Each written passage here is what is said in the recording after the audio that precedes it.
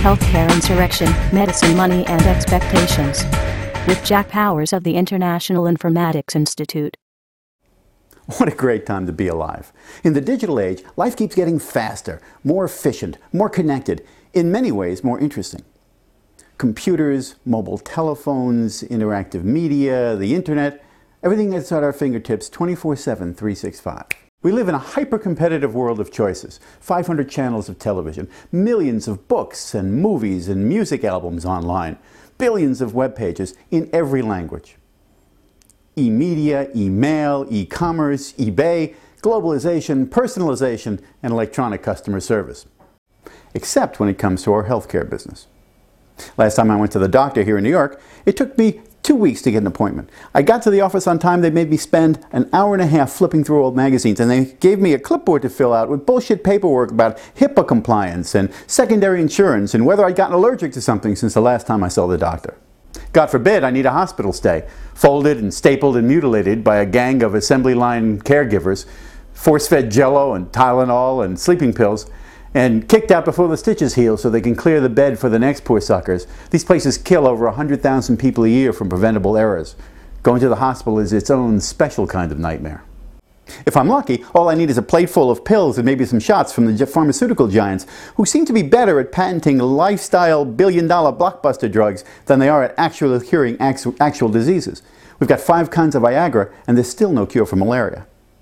With drugs, we also have an archaic, paper-based, actually scrawl-based prescription system that's responsible for at least 130,000 life-threatening adverse drug reactions every year.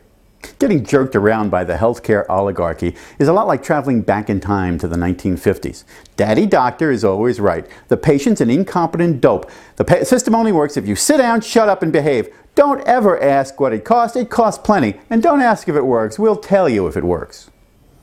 In the US, 16% of GDP, 16% of the biggest economy on earth, is spent on healthcare, on a system where the price for things is secret, the quality of things goes unreported. The system is managed by accountants and bureaucrats, and access is restricted, and most people have very little choice. Other countries do better. Some dictatorships are more benevolent than others, but most of us are in the same boat.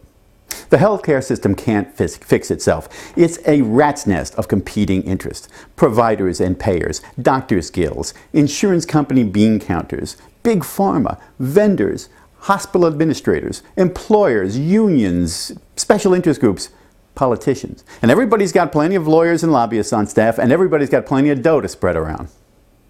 But there's a growing insurrection in healthcare these days, a revolution from the bottom up, a revolution for more control, better access, and more accountability. The healthcare insurrection is driven in part by money.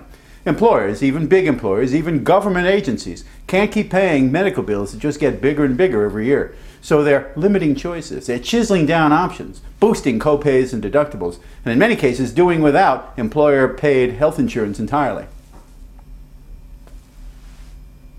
It's also an insurrection built on expectations, especially the expectations of the 77 million US baby boomers who are just now turning 60 and who have to take care of themselves and their increasingly long-lived parents in old age.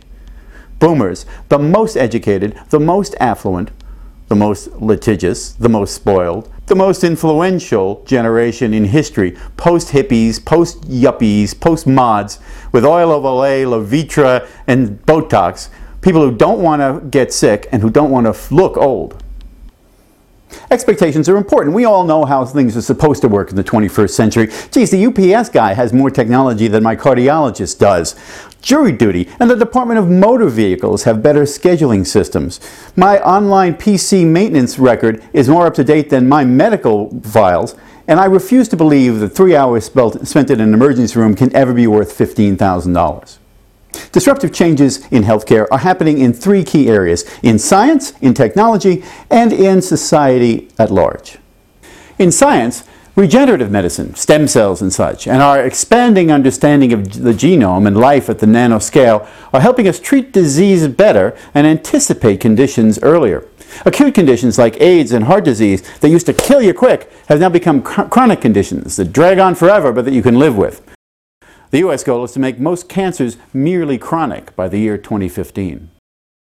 In technology, We're putting computers and communications to work in smarter and smarter ways to deliver more efficient and better care with things like electronic medical records, robots, biosensors, and telemedicine. To simulate and visualize conditions in silico, in chips and RAM, instead of in vivo, in living tissue. And to search with artificial intelligence for patterns in exabytes of medical data for clues to health and longevity for individuals and populations. In society, and this is a big thing, consumers are gradually becoming more responsible for their own good health. They're starting to care how much medical services cost and how well they work. They're getting badgered to live right, eat right, exercise, and stop smoking. And they're paying more attention to their most important consumable asset, their own health. It's a big subject, dragging the entrenched and competing interests of healthcare kicking and screaming into the 21st century. There are a lot of good ideas from a lot of different disciplines, and we need open minds and we need careful analysis to make sure that we're on the right track. But it's a problem that's too important to be left to the doctors and the healthcare professionals who got us into this mess in the first place. Besides, healthcare is about life and death. Let's make this work, even if it takes a little insurrection.